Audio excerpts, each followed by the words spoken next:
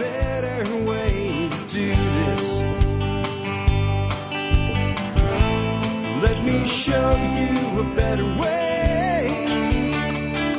Well, hi, folks. This is Jack Spirko with another edition of the Survival Podcast. As always, one man's view of the changing world, the changing times, and the things we can all do to live a better life if times get tough or even if they don't. Today is January the 27th, 2022, and this is episode 3025 of the Survival Podcast. And I've got a little bit of a shorter lineup. I'm a little thin on expert counsel content. I also want to keep this episode a little bit shorter than typical because I am doing a live stream with John Willis and Nicole Sauce at 12:30 today, and right now it's 11:08. So I need to get this done, get this out, and if you get a chance, if you hear this like when it first goes out, you might want to like sit on it, listen to it a little bit later, and get on over to either Nicole's YouTube channel or John's YouTube channel, and you can catch us. We'll be on from 12:30 till I'm guessing about 1:30, 2 o'clock if it goes like I expect. Anyway, here's what I've got today. I've got great stuff from the Ron Paul Liberty highlights today. What would you do if you had to handle the Ukraine? Ron Paul answers that question. I wish he was handling the Ukraine. I love his answer. You will too. Dan McAdams tells us why the odds that Russia's going to invade Ukraine anyway are almost zero. And Chris Rossini will tell us how far we've drifted from being, quote unquote, the land of the free. Next up, Doc Bones will talk about how a condition like Factor V Leiden might affect a vaccination decision, whether you want to get it or not. A lot of people think I'm anti-vax. I'm not anti-vax. I'm pro-choice. My choice is no. That's my choice. It's definitive. No. I've had COVID. I have natural immunity. The CDC itself says that my immunity is much stronger than vaccinated immunity.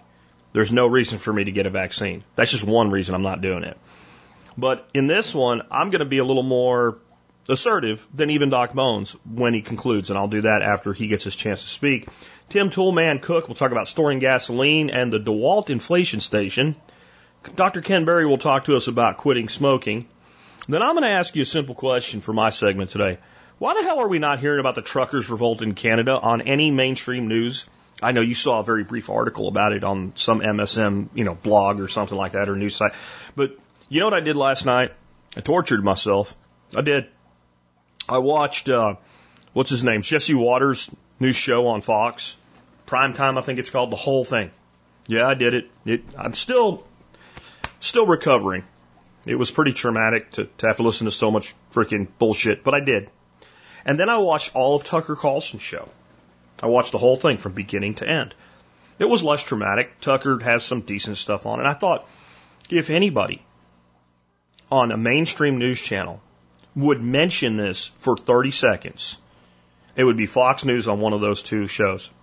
So I sat through 2 hours, not 2 hours of content, like an hour and 20 minutes of content and like 40 minutes of drug commercials and pillow commercials. Not a blip. Literally one of the biggest stories on the planet right now, what's going on. And I'll tell you what I've heard about it, but I'm going to caution you when I do my segment. It's all hearsay. It's all hearsay, and I'll tell you why. Here's that word some of y'all really don't like. It starts with an F, and it rhymes with truck, coincidentally, for this story. If you want to not hear it, skip ahead about 35 seconds right now. Okay? Here it comes. Because the journalists won't do their fucking job. I don't know if everything I'm going to tell you is true, but some of the stuff I've heard that seems to be legitimate, some of the videos I've seen that seem to be legitimate, makes me think this is a huge story. I'm also going to tell you how it may really backfire when your friends immediately begin stabbing you in the back when things don't go their way. But I'll also tell you why I don't think they want to talk about it. And we'll get to my segment when we do. With that, let's head right on into it today, and let's hear from Dr. Ron Paul and his team, Dan McAdams and Chris Rossini. I was thinking the other day because somebody asked me a similar question to this. It's a mess in Ukraine. So what would you do if they put you in charge? How would you handle this? Don't you realize NATO's involved? Eastern Europe, Western Europe, the Europeans are involved. The Russians are involved. And it's on and on. The United Nations has to be taken care of. And how are you going to contend with the military-industrial complex? How can you do all this? We know you can talk with people and get along with people. But, that's going to take a tremendous amount of diplomatic skills to bring all this together. And I would say there's only one word you need. Non-intervention. Yeah. Have a non-intervention foreign policy. That's their problem.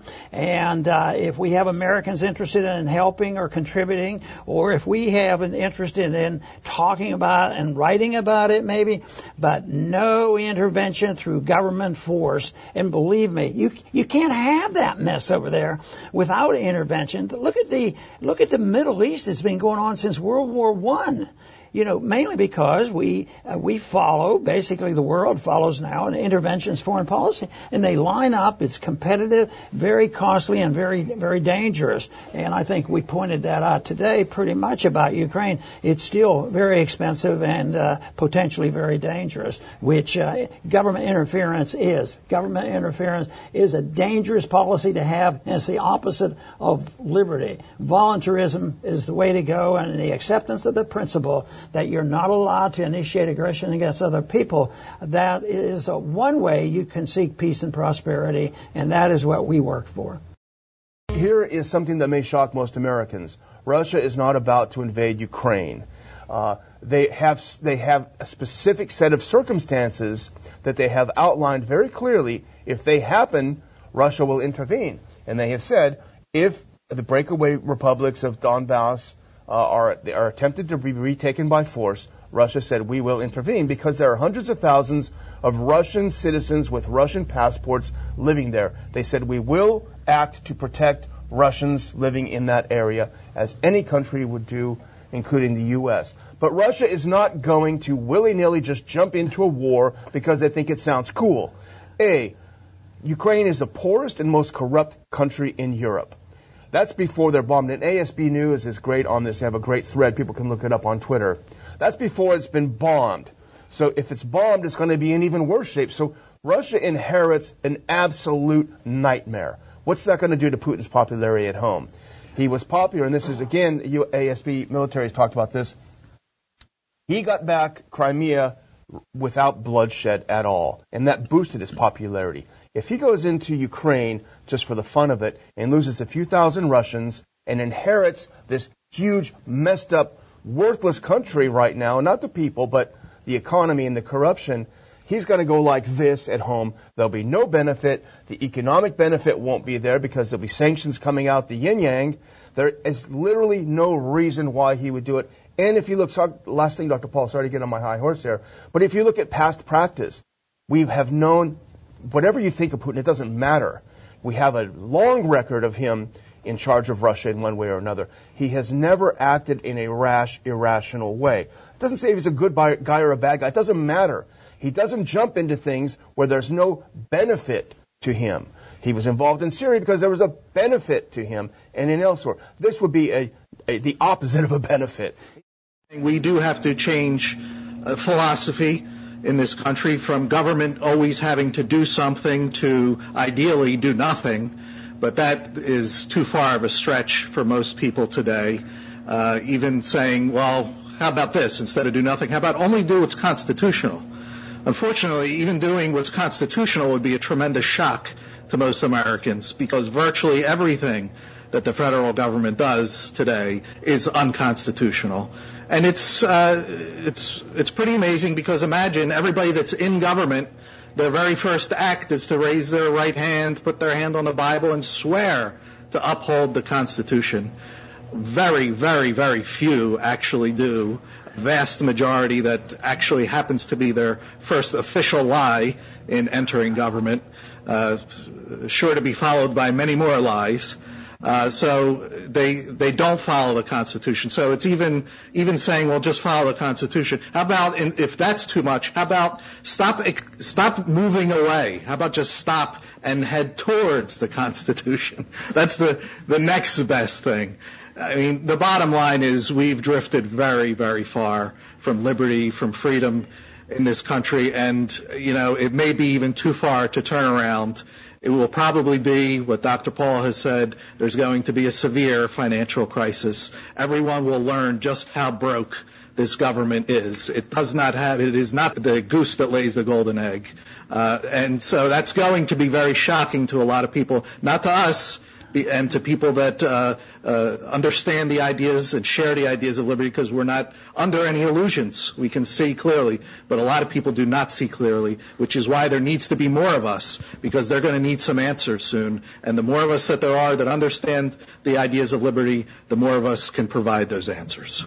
I just want to again say how grateful I am that we have this team of people putting together this content for us every week. Huge shout out to Chris Rossini, who you heard there at the end, who made this all happen. And a huge thank you to Dr. Ron Paul, who's been on the show, very graciously, and, who has, graciously agreed to have his team work to put content together for us. I want to take just one of those three segments though, because Ron Paul's is pretty simple. Don't mess around with other countries and a lot of these problems won't be ours. I'm not saying they won't happen, they won't be ours. And Chris is dead on. But I think the one that a lot of people might struggle with right now is what Dan McAdams said, because of what the TV's telling you. So you have the entire U.S. media corps, all of the freaking hawks and chicken hawks in our government on both sides of the aisle. We need to stand up to Putin, right? You got all of the freaking war pigs clamoring and beating the drum. Okay? And you're like, well, it seems inevitable. And if you're my age and you grew up where we had literal nuclear drills in school where we got under our desk and put our head between our legs and kissed our ass goodbye, so we'd be ready if the missiles launched, you might feel like, well, I think you'll go into one or two directions. You'll be where I am, and we'll get to there in a second, or you can have kind of a flashback and go, this was always going to happen. This was always inevitable, because we were told that it was inevitable. If you want a real awakening to the mental conditioning, especially if you're younger and you didn't I didn't live through the whole period, right? I didn't sit on the roof like my grandparents did in the middle of a Cuban Missile Crisis and with a bottle of wine and the kids sleeping soundly below, not knowing it was going to happen, and thinking, well, if it's going to happen, we might as well go out without fear. I didn't live through that. I didn't live through the 70s and 80s. I did live through the day after, so I understand people that are going to come from this standpoint. This was always inevitable. As they said in the original, Red Dawn. What did the colonel say? It was something like, two biggest kids on the block, I guess they were going to fight sooner or later, So you can take that approach here, and you can be like, oh, this is going to go down. Right, and seeing another proxy war between Russia and the United States doesn't seem that outlandish, since we've seen enough of them over time. This is a little bit different.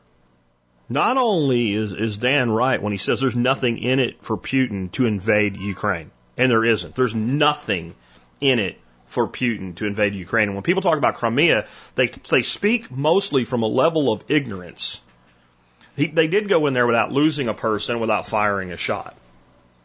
And they went in there and they were able to do that because the people of Crimea didn't care. They had enough problems going on. They saw Russia as a better answer. Not as a force to fight an enemy, but to establish some level of order, because the whole thing had gone into chaos. And Crimea rejoining the Russian Federation was done through a vote. And it passed by over 90%. The United States of America can't pass a major initiative like voting for a president or anything like that by more than about a 1% majority. It was a 90% majority. If they cheated by half, it's friggin' what, 65%. Okay? You got that. And Putin knew that going in. It was like, why wouldn't I do this? People will bitch and complain about it, but what they say won't matter. Ukraine is a mess. Ukraine has the potential to be the base of the next Nazi Germany, by the way, I'm just saying. I won't go into that today. But it's a mess. There is no good that comes from Putin invading Ukraine. None. Now, propping up rebels in their eastern breakaway provinces, that benefits Putin. Why do you think he does it? This is not Putin's good, bad, or the other. This is just Putin's a rational, logical relic of the Cold War. He understands this dynamic. So what's really going on here? Why are we hearing all this? Why are the people right now who would be politically advantaged to be speaking out against this, which would be every Republican and half the Democrats in Congress and the Senate, it would be to their political advantage to speak out against this? Because it's a freaking show, guys. It's WWE. Or if you're my age, remember it was WWF? When it was Hogan and Paul Orndorff and Mr. T and all. And if you were a little kid, maybe you thought it was real and your dad told you it wasn't, you didn't want to believe him. I'm your dad telling you wrestling's not real. Let me explain to you what's going on here. The right is legitimately attacking and saying we need to be stronger on Russia because they think it makes Biden look weak. And they're being played as fools. They're being played as fools. Because there isn't going to be a war with Russia. There isn't going to be a Russian invasion. And Biden sees this, well, Biden's handlers. Biden barely sees his own ass, okay? But Biden's handlers see this as an opportunity for a victory by doing nothing but talking. When Russia doesn't invade Ukraine, full stop, it is going to be held up as, look what Biden did. Biden was tough. Biden rallied our allies, even though our allies are like, no, fuck this, we're out, right? Germany, I think Poland somebody was willing to, I think Estonia was willing to send some weapons from Estonia to Ukraine. Thing was, Estonia got that weaponry from Germany, and Germany's like, no, nine, you shall not do this. And I don't know exactly what they held over Estonia. Maybe, you know what? If you do that, they'll have worthless weapons and it's in 6 months because they require maintenance that we're not willing to provide. Or if you want any more, you might not want to let go of what you have. One way or another, Germany stepped in and said, no, do not, and quite a few NATO allies are already like, we're out. Yet, the ass clown in chief, right, the potato salad in chief is still out there saying, if NATO is called and has all his mouthpieces saying, if NATO makes the decision, NATO's made the decision. The key players in NATO that aren't us have made the decision. We're not doing this. Ukraine is not, to dismay some people, Ukraine's not part of NATO. Russia really doesn't want that. Do you blame them? Remember when there was a Warsaw Pact? How'd you feel about, Mexico or Canada joining the Warsaw Pact? That's what Ukraine joining NATO would be like to Russia. Very simple to understand. Again, this is not a defense of Russia. This is a statement of reality. But here's your end game. When Russia does not invade Ukraine, and the crisis that isn't there. Now, there's a crisis there. There's a crisis in that this country, Ukraine, is involved in a civil war against itself. There's something called the Kiev Accords. Look it up if you doubt me. Never trust me. Always look it up. The Kiev Accord says that these eastern provinces have the right to act autonomously, but they stay within the nation of Ukraine. And that they will not be interfered with, and that they will not interfere with Western Ukraine. And that's our allies, right? Supposedly. But we have no alliance. We have no formal agreement whatsoever. It's all just talking to each other. That's a crisis because our allies are shelling towns in Eastern Ukraine. And it's a fact. It's happening. Again, look it up if you doubt me. In violation of the accords that they set up and agreed to. That's a crisis. This whole thing, Russia's going to jump in and there's going to be World War III and all, it's a fake crisis. It exists only because it's churned up. So the end game, when it is time, we say the crisis was averted. Putin backed down. Biden and his people are heroes, i.e., Cuban Missile Crisis 2.0. Except the Cuban Missile Crisis was actually a crisis that actually led us to the edge of global nuclear war. And Kennedy actually did back down the Russians. Other than that, it'll be exactly the same, because none of that shit's actually going to happen. Anyway, with that, let's go on to something totally different. Let's hear about something called Factor 5 and how it might affect the decision to get a vaccination from Doc Bones. Hi, Joe Alton, MD here, also known as Dr. Bones of the survival medicine website doomandbloom.net, where you'll find over 1,200 articles, podcasts, and videos on medical preparedness, plus the co-author of the greatly expanded 4th edition of the Survival Medicine Handbook. Today's question for the expert council is from Megan, who writes, what are the increased risk factors from either COVID or the jab for someone that has Factor 5 Leiden and other blood clotting disorders? Trying to make an informed decision, but my doctors are definitely drinking the Kool-Aid and won't give me straight answers. I was diagnosed with factor V Leiden after winding up in the ER with clots in my arms and lungs after a difficult delivery. I had another set of clots in my arms and legs after my complete thyroid removal surgery, even loaded up on blood thinners. My oncologists and hematologists are all scratching their heads about why, but when I asked them if I should get the jab or if there might be an adverse effect with my clotting condition, they're all adamant that everyone should take the jab, no matter their condition. This is a university teaching hospital, so I understand where this is coming from. I know that I'm an at-risk person, but I want to make an informed decision and weigh the risks accordingly. I'm 37, overweight partially because of long-diagnosed papillary thyroid cancer, but have been doing keto for the last couple of years, off and on, to try to address the issue. I take extra B, C, D3K2, zinc, probiotics, and quercetin regularly to try to reduce my chances.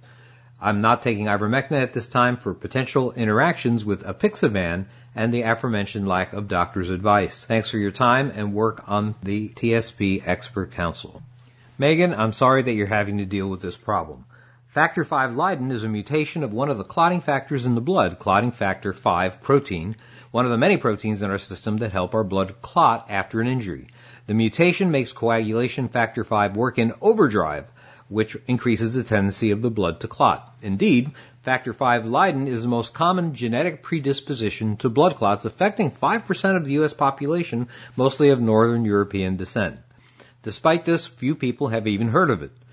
This mutation causes blood clots most commonly in your legs or lungs, called deep vein thromboses and pulmonary embolisms, respectively. Although it can occur to both men and women, women may have an increased tendency to develop blood clots during pregnancy or when taking hormones like estrogen. People with the factor V Leiden mutation, however, don't seem to be at increased risk for heart attacks, strokes, or cancer. Most people with factor V Leiden have no symptoms or other signs of it before they develop a blood clot. Although it's easy to identify with a blood test, few physicians have a high index of suspicion for it, and it's rarely ordered. Since the first sign of it is a blood clot, you should know how to recognize it early. If you have a blood clot in the vein of the leg or arm, your symptoms in the affected area will probably include things like swelling, pain, and tenderness, a purple or bluish discoloration of the skin, and skin that is warm to the touch, sometimes with a vivid red discoloration. Symptoms of a blood clot may include sudden shortness of breath, sharp chest pain that gets worse by taking deep breaths, coughing, or sneezing, rapid heartbeat and palpitations, fainting or near fainting, and coughing up blood. There are thought to be two forms of factor V Leiden, one where the person inherits the gene mutation from only one parent and one where they received it from both. I would think, with your history, Megan, that you got it from both. This might explain why you seem particularly prone to clots. Now to your question. Your doctors are recommending the jab as they do with just about everyone. You're on the blood thinner apixaban. Global recommendations state that people on it are indeed not at higher risk for problems if they are vaccinated. There's limited, if any, information about factor V Leiden and vaccines, although the conventional medical wisdom states that it's safe to get any of the two vaccines that we currently have in the U.S., Moderna or Pfizer. This includes people who have a history of deep vein clots or lung clots or who are on anticoagulation. Now, having said that, we know that COVID-19 infection has been associated with blood clots. If you get COVID, is a blood clot caused by it or your factor V Leiden? A study was reported from Harvard regarding people with factor V Leiden that got COVID. In it, people hospitalized with severe COVID-19 infections who have high levels of the blood clotting protein factor V are at elevated risk for severe injury from blood clots such as deep vein thrombosis or pulmonary embolism. That means that if you get COVID, you're at higher risk for severe disease than the average person. Your extra weight and your cancer history are comorbidities that also come into play. Therefore, if you believe the conventional wisdom that COVID vaccines prevent severe disease, it shouldn't surprise you that your doctors would recommend getting it. That's the problem, isn't it? How much of the science is science and not someone's political agenda? When the government gets involved, who can tell? I'm not here to give medical advice, and I certainly can't tell you what to do, but be sure to do your research, ask questions, and come to an informed conclusion that you can live with. This is Joe Alton, MD, that old Dr. Bones, wishing you the best of health in good times or bad. Thanks for listening. Hey, did you know that our medical kits were recently ranked in the top 10 best medical kits on the market by New York Magazine? Check out our entire line at store.doomandbloom.net. You'll be glad you did. Okay, let me weigh in on this a different way. I agree with everything Bone said about the condition because he knows more than me. And contrary to what many of you are probably expecting, I'm not going to say run away from the vaccine for this person. I am pro-medical freedom. I am not anti-vax. I have been vaccinated against diseases like smallpox. Okay? And I don't object to a vaccination like that with a proven track record of being effective. Okay? I don't. Now, I know half of you now are really pissed at me. Let it go. Because I don't want you to have to get that vaccine or the vaccine we're talking about today. I want you to make a free and independent decision. I don't want a person with a serious medical condition to make that decision solely off what they read and hear on the internet, though. I want them to make an informed decision in consort with a trained medical professional. But I want them to make that decision with a medical professional who will say no in some circumstances. So if I were this person, I would stop talking to these people at a training hospital, right? Where they're being trained to obey. Where you're only going to get one answer. Where if you're like, well, I already got the first vaccination. I ended up with my heart stopped. They had to freaking defibrillate me to bring me back to life. I'm lucky to be alive. I'm paralyzed from the ass down now. Should I get the second vaccine? They're going to go, absolutely. You cannot take advice from a person who is guaranteed to give you only one answer. That's not informed consent, and it's not reliable advice. I would start looking, just like we had on the show about a month ago, for a direct primary care physician, a doctor in your local area that does direct primary care. And I would start interviewing, and I would find one, especially with your condition. In addition to whatever your insurance pays for, it means it's inexpensive to have somebody like that on your side. And I would interview over the phone these doctors. And I would ask a question. Not what would you tell me to do in this situation? I would ask simply, are there any health conditions that exist where you would advise a person right now to avoid the COVID vaccine due to those specific health conditions? I don't even really know what they are. Would you ever say, don't do it? And I would find a couple if you can, 3 or more, right, that say, yes, there are health conditions that I would say you shouldn't do this. And then I would go from there, and the ones that pass that test, I would interview them further, and I would pick a DPC, right, doctor, and I would sign up with their service, given the situation that you're in, for that and other reasons. And then I would have a deep conversation with them about your concerns, about your risks, etc., about preventative treatment as well. And then I would make an informed decision. And when I say I'm not anti-vax, the way that term is used as a pejorative, I'm not kidding. I personally think people in good health, even if the vaccine does what they claim it does, and I doubt that very much so, are better off not doing it. But that's my opinion. I will never tell you what you should do. But I'm going to tell you, if you seek advice from a person that would never give anything but a single answer, you've not gotten advice. You've been given propaganda. Next up, let's hear about how to store gas and the DeWalt inflation station. Hey guys, Toolman Tim coming back at you from the workshop where we create community, find freedom, promote preparedness, and share success. Back to answer some more questions for the expert council, so let's dive right in. I've got 2 more questions from MeWe this week that I'm going to answer for you, so let's get right to it. The first one comes from a brand new prepper, just been prepping since the summer, and they sent me a question. It says, good afternoon from across the border here in Michigan. Had a quick question for you and wanted to thank you for always taking the time to come on Jack's show on the Expert Council. I think I've learned more from you than any other council member. Well, you're going to make me blush, but thank you. We have the Expert Council's awesome. I love it. Anyway, just wondering if there's any way to safely store gasoline inside the home. I recently lost access to the garage I was keeping my backup gas cans in and don't have a garage on the property that I live in. Is there a way to safely store about 30 gallons of gasoline inside the home? Don't want to blow myself up or gas myself out. Thanks again. So first off, No, not really. I would never recommend storing gasoline indoors in a living area. However, I did some back and forth with this gentleman, and a few suggestions, of course, is, and it's a little more expensive, but if you look at the prepackaged long life shelf gasoline that you see at the big box stores that come in the 1 gallon tins, I mean, they store tons of those inside. And if they're factory sealed, worst case scenario, in the worst situation, maybe you could buy a whole bunch of those and keep them indoors. That might be an idea, of course. Now, another option I thought was, convert your generator to propane and store propane indoors. Still not ideal, but in my opinion, safer than storing gasoline inside. But it turns out that right now they're just using an inverter with their car. So from there, I said, well, what about outdoor storage? And they were concerned a little bit about, the high highs in the summer and the colds in the winter. And, like I said, gasoline jerry cans in my garage would get well over 30 degrees Celsius, and they would swell right up and then get down to minus 40 in the winter and shrink right down, and they would hold their form. So I asked, do you have a covered porch or an outdoor area? And they do have a covered porch where they might store some propane. But we ended up talking about urban and suburban camouflage.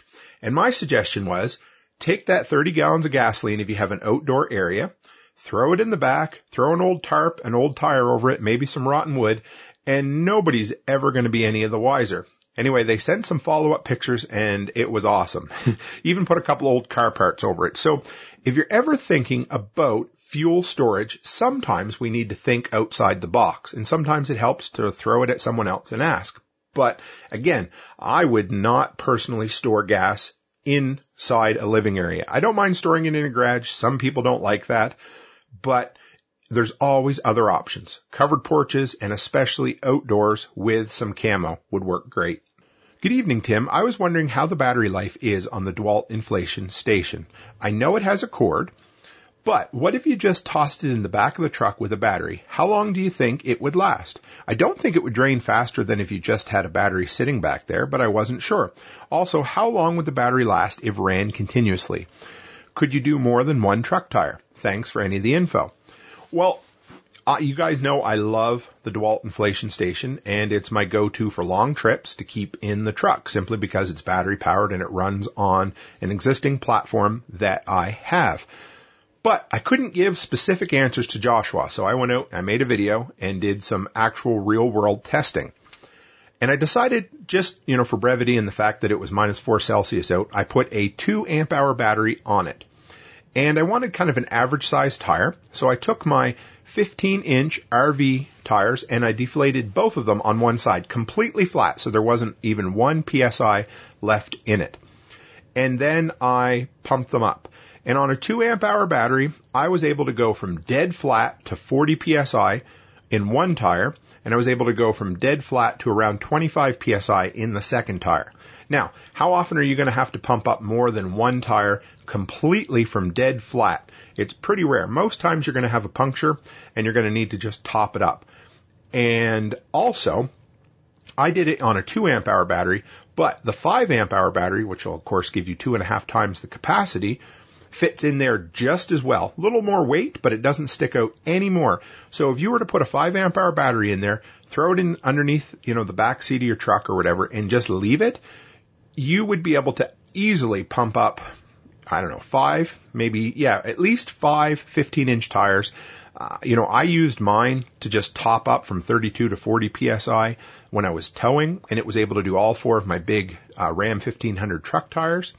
And also, there's no battery drain on that. There's actually a physical on-off switch. So if you leave that in the off position, you're not going to need to top that battery up any more than if it was just sitting loose in the back of the truck. Cold weather's going to have a bit of an issue with it. But, if you just take it in once or twice a year and make sure it's fully charged, you should be good to go. And, it's a little bit bigger. There's a little carrying case you can pick up for it to keep it from getting beat around. But I just love the fact that it runs on an existing platform, and I don't have to use one of those chintzy little 12-volt plug cables that come with it. And it tends to be quite a bit faster, I think, than most of the inexpensive 12-volt compressors you can find out there. So I hope that helps, Joshua. Anyway, guys, thanks a lot. If you want to know more about what I do and who I am, run by toolmantim.co. That's the easiest way. Find my social links. Add me on Float, MeWe, Instagram, YouTube, Odyssey, all of those. I would love to see you. And drop by the workshop live twice a week, Thursday and Sunday night, 7 o'clock Mountain Time, 9 o'clock Eastern. We're building an incredible community over there where I get awesome interaction. I learn from everybody as much as I teach. And I just love to see you drop by. So take a chance and come on by. And guys, as always, stay happy, stay healthy, and have a great week. It's fantastic advice, but I am going to say something. I would never store any significant quantity, especially in a single location, of a highly flammable substance inside a home. Not because it's going to sit there and magically explode, okay? That's not why. Because if there's a fire and the fire reaches that accelerant, it can go kind of nuclear over, macroseconds. So I wouldn't do it. And I like the approach. Just figure out a way to store it but not let it be seen. You'll find that criminals take the easy way out all the time, and they don't tend to put a lot of work into looking for something like, a couple gallons of gasoline. So I think that was a really great solution. With that, let's go on and take another one. This is going to be from Dr. Ken Berry on quitting smoking, and I have something to say about this one, too, once he wraps up.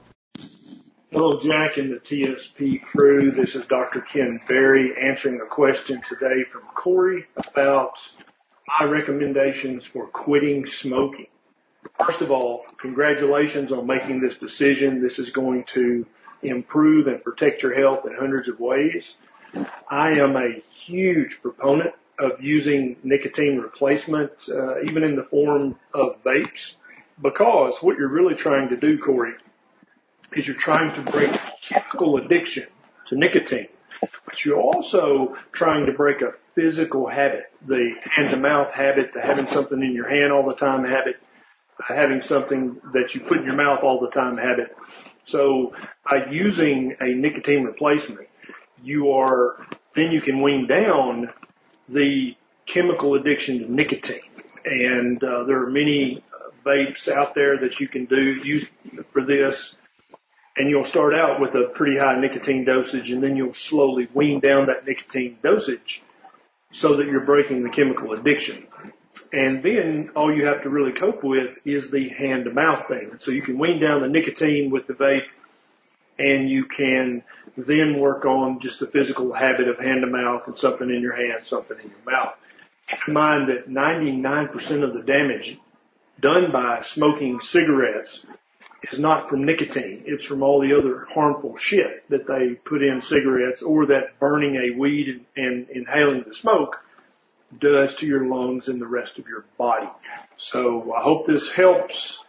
I'll see you guys all at the workshop coming up now that Jack has reminded me when that is. Thanks a lot. This is Dr. Berry. Talk to you next time. So, guys, that was an older one, if you might imagine, because he mentioned the workshop. I have a huge backlog of Ken Berry content. I have no backlog of anybody else's content right now. I have a couple people that I have some stuff in the bank for. I still need more questions for the expert council so I can poke the piker tree and get some more answers for them before I have to start making questions up for some of them. And some of them, they have questions I ain't answered. So we'll see. I've got a commitment to get some stuff to me next week, but I could still use more material. Remember, the way you ask a question of an expert council member, send it to me with TSPC expert in the subject line. Tell me what your question is and then give me details. Make sure you give me the question in one sentence and then give me the details. That way we all know what you're asking, including you. Trust me, I've been doing this a long time. It works. So, here's what I want to say about this. In principle, I love what Ken just said about using vape. And I would rather you vape nicotine than smoke cigarettes because of what he finished with. It's not what they add to cigarettes. It's burning something and inhaling the smoke is not good for you, specifically when done constantly. Because I've had people say to me, well, Jack, don't you occasionally imbibe in some cannabis? And the answer to that is very occasionally. Very, very occasionally. I guess I've known a few people, most people I know that use cannabis don't smoke it the way somebody smokes 2 packs of cigarettes a day or something like that. I know a lot of people that use cannabis that it's not a daily, it's not a weekly, it's maybe once or twice a month. And I'm also very big on the concept, and it's Graham Hancock that got through to me with this, with one of his Joe Rogan interviews, that if you're using cannabis completely recreationally, you're probably wasting it. You're probably not using it appropriately. He's one of those guys that did smoke it like insane amounts of it, where it can really be harmful. And when I heard that, I'm like, that resonated with me. And it was also while I was cleaning up my drinking habits and my eating habits, so it was a good time to hear it. Sometimes we hear the right thing when we need to hear it. But the other side of this, okay? I've known a lot of people that have decided this is what they're going to do. They're going to switch from smoking to vaping, and they're going to wean off. And I don't know any that have done it. What I've known is people who end up consuming more nicotine a day because they can vape where they couldn't smoke. They feel safer about it. It's easier to do. When it runs out, you pop a new cartridge in it. Overall, it costs less than smoking, in spite of some of the things government's done to intervene with that. And again, yeah, they can do it in places they normally couldn't. Even places they're not supposed to, they still tend to get away with it. And so what ends up happening inevitably is this great plan. And I've known a couple people really closely that did this, that they ended up with the damn thing. You might as well just attach it. Like, if you remember, there was a thing in Star Trek where these, like, people from the future, but they were the past of the Star Trek people during the Q trial. If you remember what I'm talking about, well, these guys had like a drug that they were on, and they had like a little tube on their shoulder, and every time they wanted some, they just turned their head and took some. I mean, I've seen people with vaping literally get there. So if you're going to take that approach, I'm going to tell you, you have to be committed 100% as to why you're doing it for it to work. My father-in-law told me the story one time of how he quit smoking. My father-in-law was a World War II veteran. His family was in the underground. He was a citizen of the Netherlands. He was part of the occupation. He worked in the underground. His father was captured, thrown into and there's a reason for all. I'm telling you all this, and you'll see here in a second. Was thrown into a concentration camp. He was liberated one day before he was supposed to be executed. The man was 5'11", and he weighed under 100 pounds when they liberated him. My father-in-law, his son, managed to stay out of the hands of the Nazis, except for one very close escape, the entire time, worked with the underground the entire time. And when the Netherlands were liberated, he joined the Dutch Marine Corps under the liberated Netherlands, and then served as a Marine for 5 years during Reconstruction in Europe. He eventually brought his family here to the United States. And he said that his doctor told him he needed to quit smoking. And he thought, the hell with it, it's too hard. And he said a nurse said to him, nurse, office, whatever, at the doctor's office, this woman said, I think you're tough enough to just do this. And he thought about his whole life, not just the part I told you, and all the shit he'd been through. And that this was bad, and he thought about his family, and his wife, and his kids. He took a half pack of cigarettes, he crumbled it up, he threw it in the fucking garbage, and said, I'm better than this. Never smoked again for the rest of his life. My guess is that's probably more successful for people. Probably. But I won't tell anybody how to live. I'm just telling you that I know more people who quit by quitting than people who quit by weaning off successfully. And I do know people who have used gums and stuff like that to wean off. But I don't know anybody's done it. I'll probably hear from 20 of y'all. I did it and it worked. Okay, great. I'm not saying not to do it. I'm just saying go in eyes wide open with this. And before my segment, I got a little music to play for you. I thought I'll have a great little bit of music to introduce my segment today. Breaker 19, this here's a rubber duck. You got a copy on me, Love Machine? 10-4 Pig Pen, for sure. By golly, it's clean, clear to Taco Town. Yeah, we definitely got us the front door, good buddy. Mercy sakes alive, looks like we got us a convoy.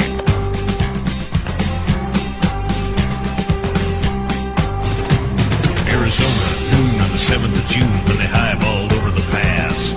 Bulldog Mac with a cannon back and a Jaguar hauling ass. He's 10 on the floor, stroking bores, seat cover starting to gain. Now, Beaver, you were trucking with a rubber duck, and I'm about to pull a plug on your drain.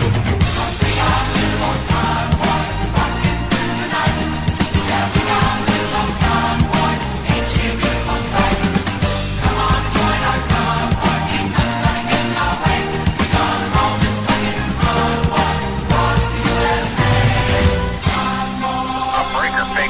here's Duck again. And you want back off of them go-go girls? 10, Roger, about 5 miles or so. Yeah, them honkers. Well, it's pretty give me a obvious, up here. if you didn't remember from the intro, what we're going to be talking about today. We're going to be talking about the truckers' revolt up in Canada. And, today I've looked around and I've seen a few articles about it. One from CBS News. Little articles online about it. I've seen some alternative media reporting on it, but I don't see any really well-sourced journalism done. And I think it's because it's probably hard for independent journalists to be really well-sourced about something going on in Canada. You're getting information from probably ad hoc sources. So a good journalist relies on known sources of information. And it takes time to cultivate and build those sources of information. And there's probably not a lot of sources of information that most of the people that are doing this work right now have. Maybe some, but I haven't seen a really good nuts and bolts where I fully trust the numbers and the impact, et cetera, I'm getting. But there's no doubt some shit's going on. And for those that have maybe not heard about this at all, what's going on up in Canada right now is apparently thousands and thousands of truckers are pissed that the federal government of Canada put a vaccine mandate on truckers. Now, my understanding is if you're a Canadian trucker driving your truck in Canada and you don't leave Canada, then it doesn't apply to you. It's not mandated. And it seems like the truckers in general don't care. Now, I'm not even sure about that because, again, journalists won't do their job, and I don't have trusted sources up in Canada that can tell me exactly what's going on here. The closest thing I have to a trusted source in Canada is Tool Man Tim. And he's busy doing his thing, and he's not directly involved with this, so it would still be hearsay. Okay? But if that is indeed true, and I'm not sure that it is, but if it is indeed true, it would still make sense that it would piss the truckers off because there's a lot of handoffs in trucking. It's not always Bill runs a load from, A to B and that's it for the load. There's a lot of like kind of short haul, long haul interconnection type things, especially in a nation like Canada that relies heavily on international trade with the United States. So truckers that need to cross the border being restricted by this could it negatively impact the entire trucking industry in Canada. Additionally, there are professions that are brotherhoods. There are professions that are brotherhoods. Iron workers. There's a brotherhood beyond the union part. There's a brotherhood among iron workers. For all the shit we give them, I'll tell you one thing, and it might be part of the problem, definitely is part of the problem, because people won't speak up when they should. There's a brotherhood among law enforcement. Okay? There's a brotherhood among truckers. Meaning when you do something to one of us, we're all pissed. And I think those things are all compiling together here. And then there's a general sentiment. I think people, and I think at this point we're getting to where it's the majority of people, are tired of all this. They're tired of being told, you can't go here unless you have this piece of paper. Shit that's going on in Canada now is like this. Like if you don't have your jab paperwork and you want to go to, and I have confirmed this is true, at least in some places, and you want to go to like Walmart. Well, since you don't have your jab paper, you get a health minder who follows you around, and the only thing you're allowed to buy is groceries or pharmaceuticals. You can't buy anything else at Walmart while you're there, as though that makes any sense. And you might be like, well, that's stupid. They wouldn't do that. Yes, they would. Don't you remember when Whitmer did it to everybody and it had nothing to do with vaccinations at the beginning of COVID-19, when it all started? Where she said, well, we can't close the grocery stores. People need food. But they blocked off all the aisles to garden hoses and seeds and mechanical equipment and sporting goods. Don't you remember that? So we did it right here in the United States, a different circumstance, but same thing. You can only go in to buy food, which just put everybody in one small spot of the store and actually increased everybody's interactions. Didn't work. It was asinine. Made no sense. Did it anyway. Don't you remember when we had the rules in most of the United States? I'm sure some places still have this stupid rule. You go to a restaurant, that's fine. You have to wear your mask until you sit down and get your food served. Then you can take it off, because when you're sitting down, COVID doesn't spread, but when you're standing in the waiting area, it does. The people standing outside in the cold instead of inside the restaurant to wait for a table. All that stupid. So there's nothing about this that doesn't line up with stupid shit our government and other governments have done for a long time. But the truckers are pissed. And this is an example of one thing I heard. That as the truckers were leaving one province, the line of truckers in the convoy stretched all the way back across that province, and there were some truckers that were just entering the province behind it. That would kind of be like, and I don't really know this, I'll admit my geographic ignorance, but that would be kind of like, I don't know, let's say you had the truckers just entering Colorado while some of them were leaving Kansas, right? So it'd be like having a line of trucks, at least somewhat connected. There'll probably some cars and other traffic in there, but a convoy stretching from the western border of Colorado and Utah to the eastern border of Kansas and Missouri. And Canadian provinces are large enough, it's probably more than that. But isn't that enough? And like I said, last night, I put myself through the absolute agony of listening to bullshit be spewed on Fox News. Because I thought if anybody had a chance of actually covering this, of actually talking to somebody and saying, hey, you're on the ground up there, what's going on? Of using their trusted sources, because I'm sure they have some trusted sources in those parts of Canada. It would be Fox. Not a flippin' word about it. Why? Because they don't want this idea catching on. They don't want people to start realizing the power that we have. It's not just truckers. It's not just truckers. I mean, can you see the average person going, hey, wait a minute, let's shut down D.C. Let's just shut down D.C. until they stop their shit. What if the truckers don't get involved? What if 2 million Americans decide we're shutting down D.C. and just started pulling their vehicles into D.C. and just said, hell, I'll sacrifice my vehicle if I have to, and just parked it and walked away? A little easier to move than a semi-truck. Think about it that way, though. But the semi-trucks, it's basically what my understanding that they're doing. They're going to Ottawa, and they're going to surround the capital and park their trucks. We're not hauling shit, and we're not moving.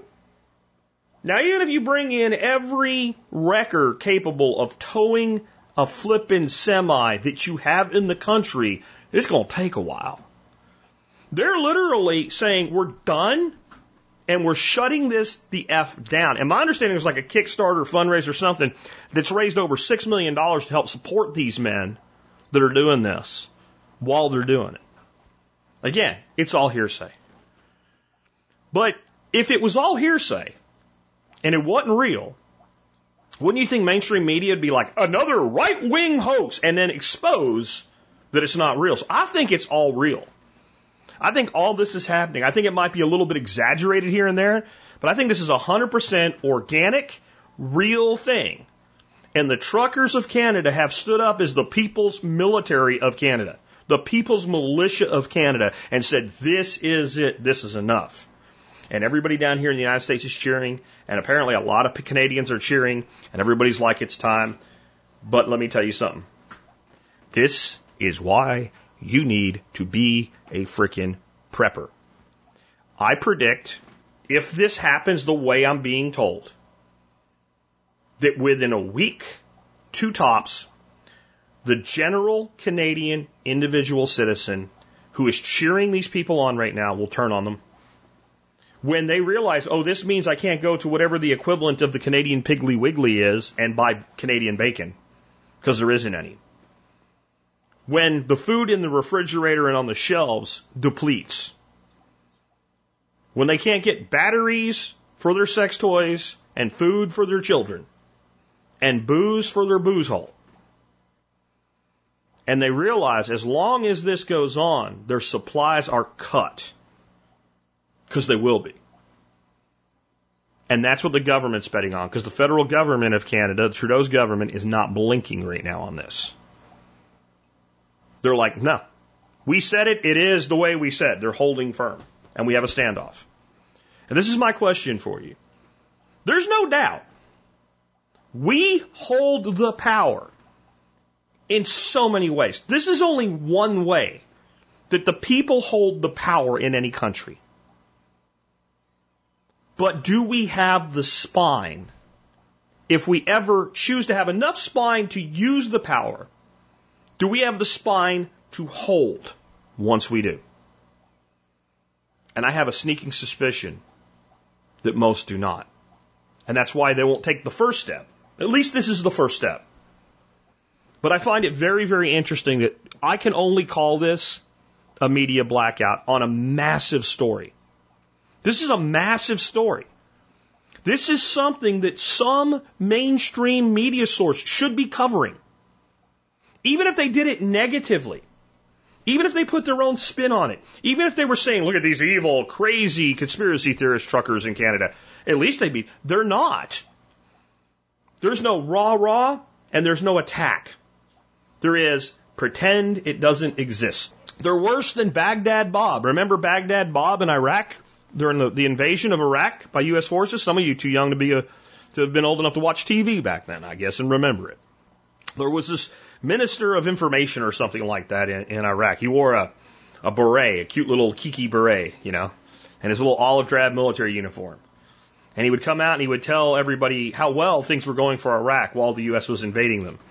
And there's literally a video somewhere. If somebody could find it, I'll share it for the next generation's posterity, I guess, where he is standing in the street with a camera on him, going, there is no American tanks in Baghdad. And there's literally American tanks in the shot behind him, right? Baghdad Bob has more integrity than the United States press corps does right now on this one issue alone. I'm not even talking about all the other crimes against humanity these people have been committing for decades, and certainly how they've ramped it up in the last 2.5 years.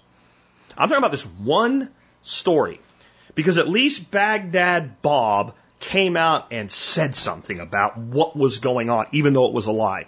These people are pretending it's not happening, and it's because they don't want you to get any ideas. Because there's a lot of ideas. I'm not going to give you any. Not because I'm afraid to. Maybe I'll give you some next week. Maybe we'll talk about some today on the live stream with Nicole and John. I don't know. That's their thing. They're setting the agenda. Maybe that'll come up. No, I'm not going to give you any ideas because I believe when you give people ideas, you rob them of the opportunity to come up with their own. I believe it would be interesting if everybody started coming up with actual ideas. Now, there's been a few floated. We'll all not shop on this day or whatever.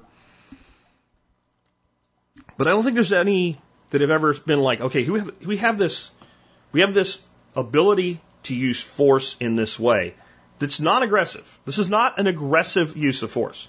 This is not a bunch of idiots grabbing their deer rifles and ARs and running to the Capitol for an armed demonstration. That's stupid. You shouldn't do it. This is, hey, wait a minute. We, the truckers, move the freight from one place to another. Okay? Remember 40-hour week? Right? Remember that song? We'll roll on 18-wheeler, both from Alabama. Okay? We move the stuff up and down the road. We make sure people eat. We make sure they have fuel, including those clowns up there in that clown house that claim to have authority over all of us. Oh, wait a minute, Mr. Trudeau and all your ilk. You got so much power you can just do this to people? You sure? Let's find out if you do. How many places are there that the people have the real power? What are you going to do? Wait till November and go vote? You know what I saw yesterday? This was beyond stupid. What's his name? Steve Bannon said, when the Republicans take over in November, Biden will be impeached in November. Do you know how stupid that is? First of all, the Republicans are spineless. And unless something happens that makes it an easy target, they're not going to impeach Biden. They're completely spineless. They're not going to do it. All it would be is retribution for the orange man. And most of them don't have a stomach for that either. Right? Most of you Republicans, even the ones that claim to be pro-Trump, actually hate Trump. I know a senator for a fact that speaks semi-pro-Trump publicly that hates his guts. I mean, hates him with a passion behind the scene. It's WWE, guys. How do I know this? Because I know somebody who worked for that senator personally.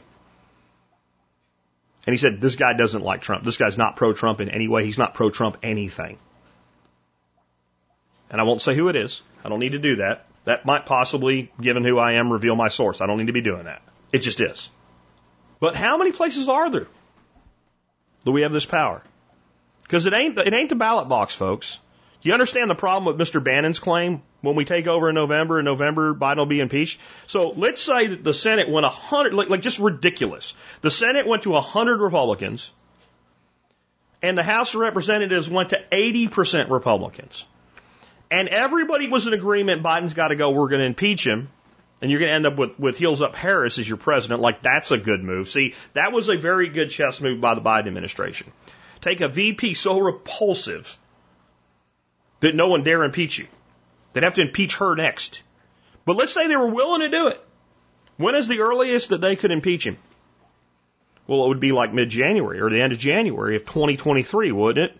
Somebody tell Mr. Bannon how it works when an election's over, how transfer of powers happen, how there's a lame duck session, how all that works, that it can't possibly happen before January. Somebody let him know that for me.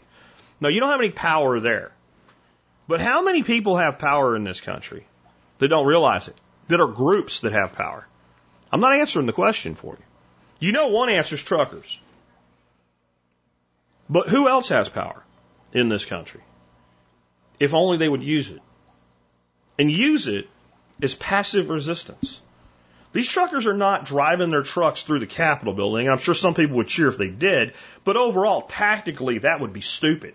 That would be a bad move. But you're not stopping a convoy, are you? You're just not. And you know what? I played one song today for you. Why don't I play you another one as we go out today? And we'll wrap up so I can get ready to get on board with Nicole and John. I'm not going to tell you what it is, but I bet some of you can guess. Roll on highway, roll on along, roll on daddy till you get back home. Roll on family, roll on crew, roll on mama like I asked you to do. And roll on 18-wheeler, roll on, roll on.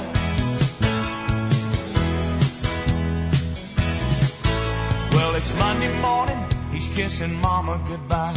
He's up and gone with the sun. Daddy drives an 18-wheeler, and he's off on a Midwest run. And three sad faces gather around mama. They ask her when Daddy's coming home. Daddy drives an 18-wheeler, and they sure miss him when he's gone. Yeah, they do. Ah, but he calls them every night and tells them that he loves them. He taught them this song to sing. Roll on highway, roll on along, roll on daddy till you get back home. Roll on family, roll on crew, roll on mama like I asked you to do. And roll on 18-wheeler, roll on, roll on.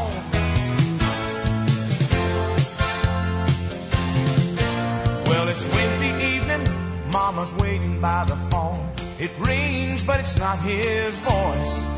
Seems the highway patrol has found a jackknifed rig in a snowbank in Illinois. But the driver was missing and the search had been abandoned, 'cause the weather had everything stalled. And they had checked all the houses and the local motels. When they had some more news they'd call. And she told him when they found him to tell him that she loved him. And she hung up the phone singing, roll on highway, roll on along, roll on daddy till you get back home. Roll on family, roll on crew, roll on mama like I asked you to do. And roll on 18-wheeler, roll on. Mama and the children will be waiting up all night long, thinking nothing but the worst is coming with the ringing of the telephone. Oh, but the man upstairs was listening when mama asked him to bring daddy home. And when the call came in, it was daddy on the other end, asking her if she had been singing the song, singing roll on